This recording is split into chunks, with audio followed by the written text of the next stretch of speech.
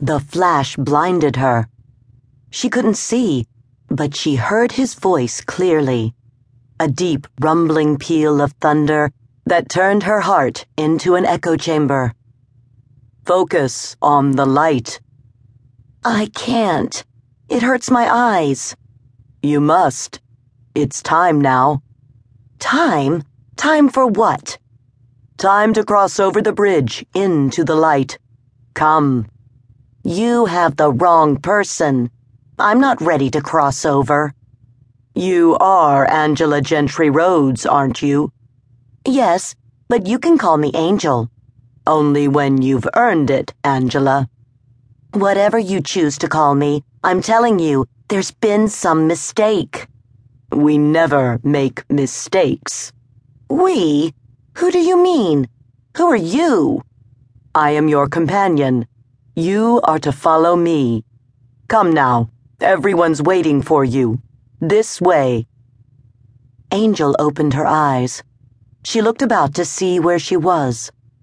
Vaguely, she remembered hospital corridors, hushed voices, pain. But maybe she'd dreamed those things. Within the range of her vision now was a vast nothingness, stretching on forever. She seemed poised in a dark void, weightless as a feather. Only the light and the softer glow of her companion relieved the warm velvet blackness. "This way, please," he repeated. "Where am I? Is this heaven?" "Not quite. Follow me." Angela stayed put. If this wasn't quite heaven, then where the hell was she? She wondered. "I can't go anywhere until I find Jim and Hope. Where are they?"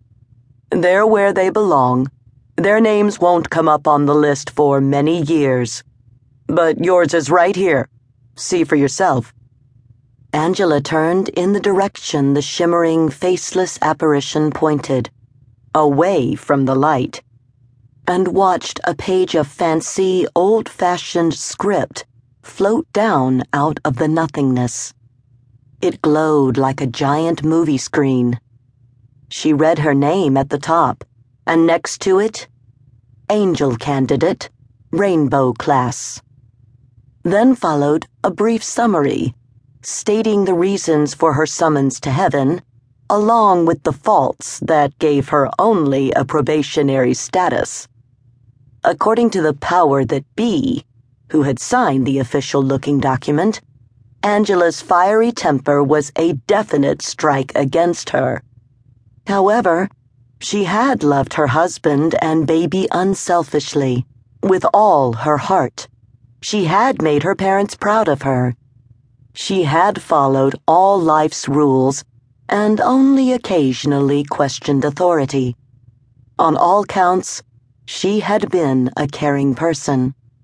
She had taken in stray animals, visited shut-ins, donated to flood, earthquake, and hurricane victims. Furthermore, and much in her favor currently, she had given up smoking, and she never wore furs. A postscript at the bottom added, "Would have been a wonderful mother if only she'd been a better driver." Hey, I'm a good driver. The accident wasn't my fault. The snowstorm came on so fast. The ruts were so deep that... She stopped in mid-sentence, wondering what she was talking about. What accident? She couldn't remember.